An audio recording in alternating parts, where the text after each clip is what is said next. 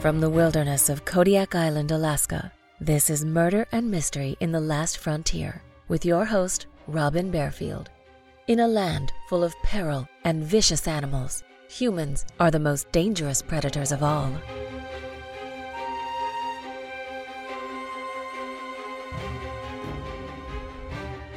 Alaska is big. The state spans an area as wide as the distance from California to Florida, and much of the terrain is wild and inhospitable. Alaska has 39 mountain ranges, 12,000 rivers, 100,000 glaciers, and 3 million lakes. Much of the state is heavily forested, while boggy tundra covers other areas. In some regions, mudflats along the coast act like quicksand, entrapping a hapless interloper so tightly he can do nothing but watch the tide rise until he drowns. Avalanches and mudslides are common in the winter, and residents expect floods in the spring. If you want to disappear, Alaska is the place to go.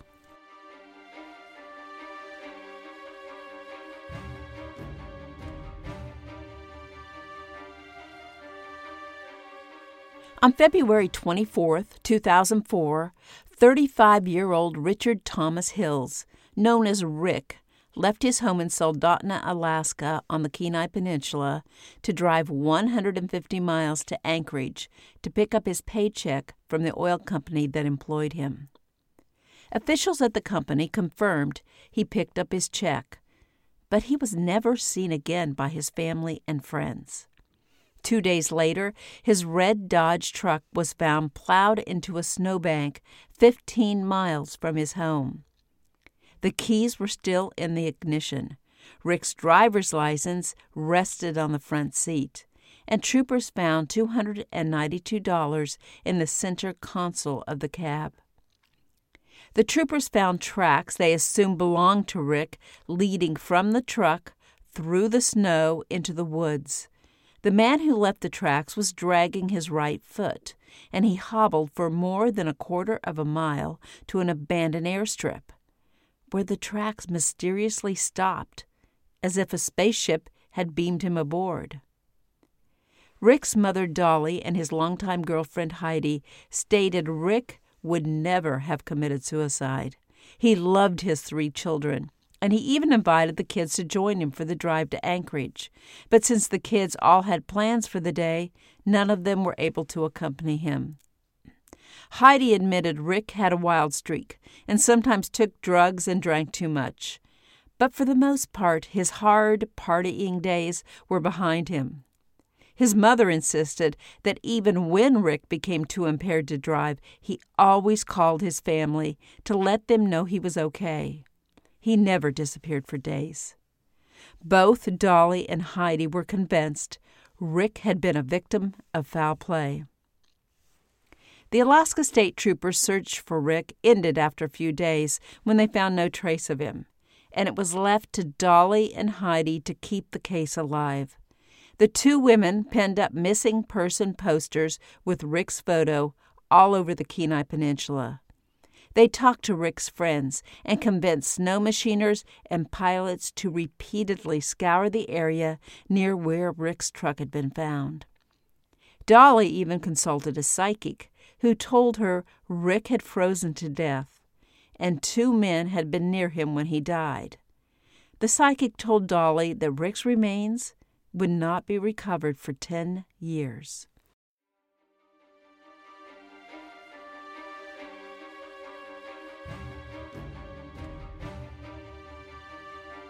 In August 2005, 17 months after the disappearance of Rick Hills, Jane and Leroy Potter drove to their 39-year-old nephew's trailer to check on him. Their nephew, Richard Bennett, was a loner who lived near the Kenai River, only half a mile from where Rick Hills' red Dodge truck had been found in the snowbank. Although Richard liked to keep to himself, Jane and Leroy hadn't seen him in several months, and they were beginning to worry about him. Richard was an auto body repairman, but he had struggled to find work on the Kenai Peninsula. When Jane and Leroy arrived at his trailer, they found it was cleared out. The Potters called Richard's father Leon, and the next day Leon traveled to Alaska from his home in Bremerton, Washington. Leon, Jane, and Leroy searched Richard's property and found his belongings in a shed near the trailer. Most of Richard's possessions had been sorted into Rubbermaid bins and labeled with the name of a relative or friend. He'd signed over the titles of his 2 pickup trucks to his Aunt Jane, and she admitted it looked as if her nephew had gotten his affairs in order, and she feared he had committed suicide. Jane noticed, though, that his camping gear, including his tent, sleeping bag, and some of his guns, were not among his possessions in the shed. Had Richard taken off into the sprawling wilderness of the Kenai Peninsula to subsist? It certainly would not be out of the character for him to do just that. Richard's father, aunt, and uncle began questioning neighbors and residents of the nearby town of Sterling, and learned no one had seen Richard in several months, and he had withdrawn his last $10 from the bank in late May. Richard's nearest neighbors, the Cuffles, said Richard had come to their house in March or April to use their fax machine to send out job applications, and had seemed depressed and discouraged about finding work. In mid-May, the Cuffles saw Richard burning a large amount of garbage at his place, and although it hadn't meant much to them at the time, they now recalled seeing a great deal of bird activity in the woods near Richard's trailer in June. Increased bird activity usually signals an area where an animal has died, and the birds are feasting on the carcass. The Cuffles had assumed the birds were eating a downed moose or caribou. But now that they knew Richard was missing, they began to worry about what had drawn the birds to that spot. The morning after talking to the Cuffles, Leon, Jane, and Leroy hiked into the woods near Richard's trailer and began a careful search. 4 hours later, Jane came upon a human skeleton minus a head. She called to the 2 men, and the 3 of them examined the skeleton. The first thing Jane noticed was that the skeleton was wearing Levi's over his blue sweats, and Richard always wore blue sweats under his Levi's. Leon, Jane, and Leroy felt certain the skeleton in the woods was their Richard, and the Alaska State Troopers agreed with them. The troopers sent a bone sample to a Texas lab for DNA testing, but the lab told them the results would not be available for 18 months.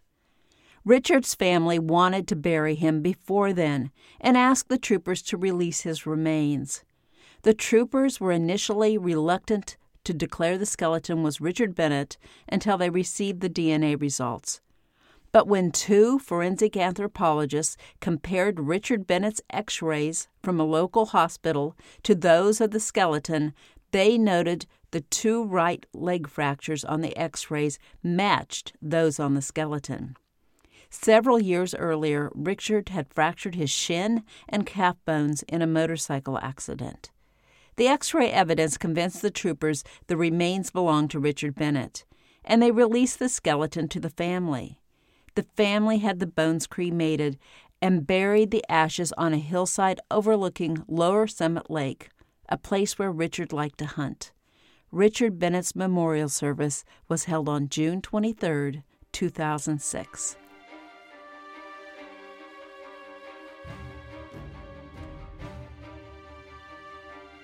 Let me take a short break. My latest novel, Massacre at Bear Creek Lodge, is now available everywhere online.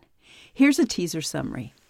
Alaska State Trooper Sergeant Dan Patterson flies to a remote area of Kodiak Island to investigate the massacre of 8 people at a small lodge, and he encounters the worst murder scene he has ever investigated.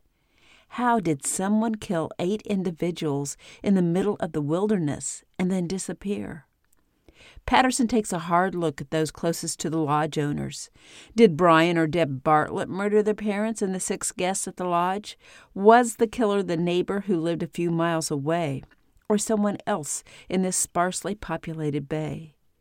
Each time Patterson picks up a new lead, evidence shifts the course of the investigation. Meanwhile, the killer strikes again, murdering one of Patterson's main suspects. And Patterson knows he must stop the monster before more people die.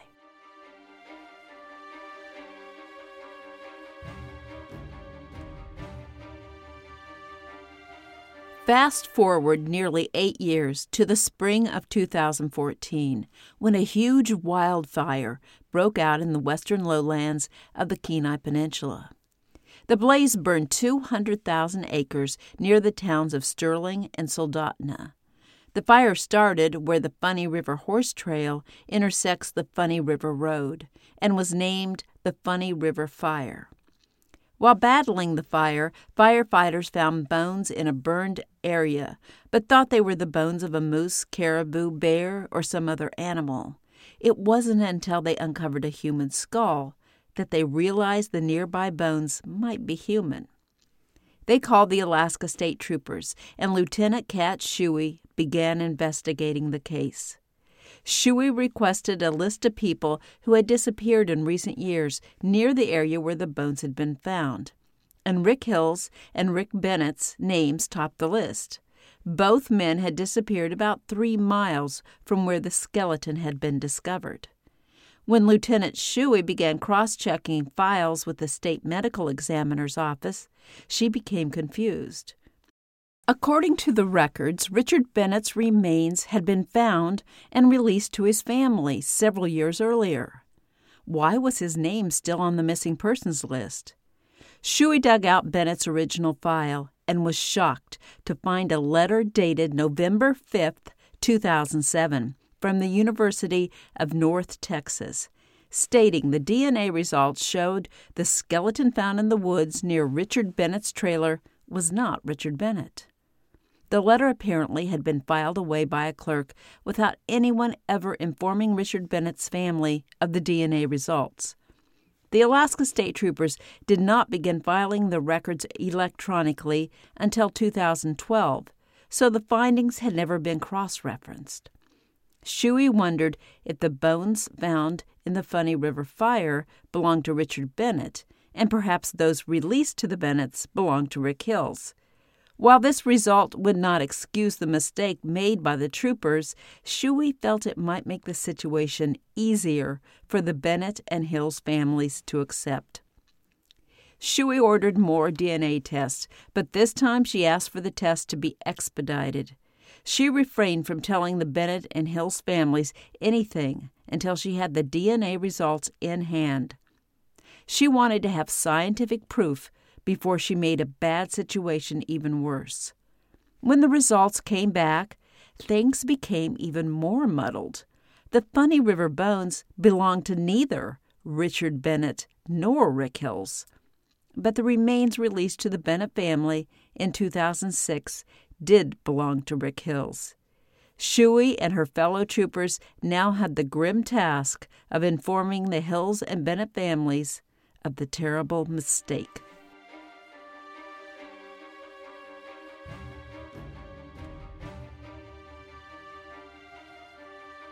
Rick Hills's girlfriend Heidi and his mother Dolly had been searching for Rick for 10 years, and now they were told his remains had been found a little over a year after he disappeared.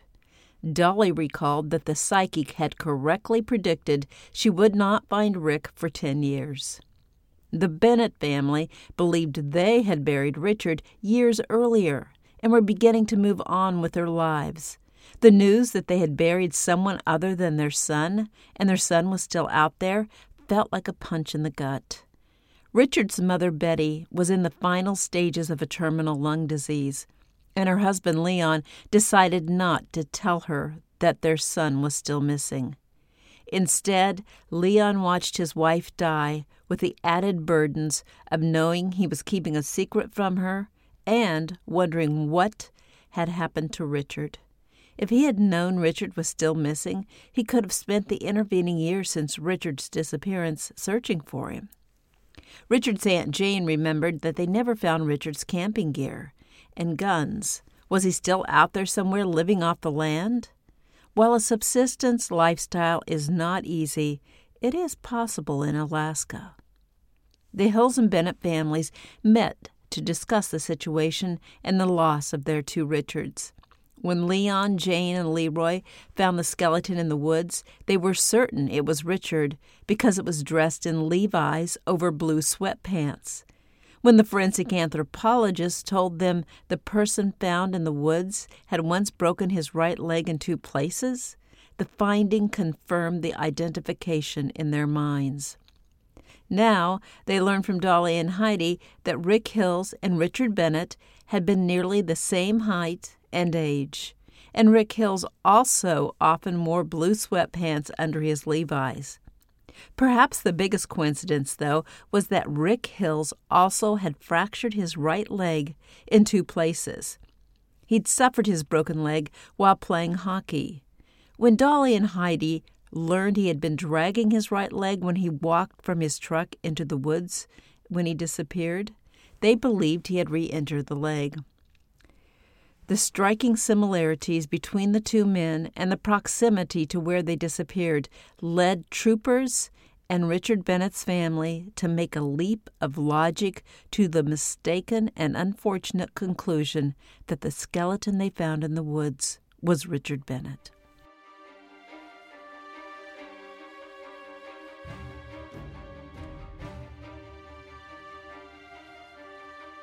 In July 2016, authorities finally identified the Funny River bones. They belonged to Soldotna resident James Allen Beaver, who had been missing since 2011. Rick Hills and James Beaver had gone to school together, and Richard Bennett had lived only a few miles from Hills and Beaver. It's difficult to believe that 3 local men could walk into the woods near their homes and simply vanish for years. But if locals with their knowledge of the terrain, environment, and wild animals can disappear so easily, we can understand how so many visitors to Alaska vanish without a trace. Rick Hills' skull has never been found, and Richard Bennett is still listed as missing. Was foul play involved in the disappearances of Rick Hills, Richard Bennett, or James Beaver? We will likely never know the answer to that question. People mysteriously disappear in the Alaska wilderness all the time.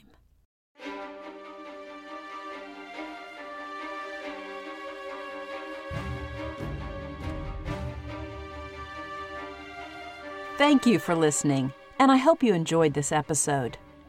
Thank you to my patrons for your support. Check out the show notes for more information on how you can support this podcast and unlock extra episodes by joining the Last Frontier Club. You can also search for this podcast on Patreon to learn more about the Last Frontier Club. I'll see you soon for the next episode of Murder and Mystery in the Last Frontier.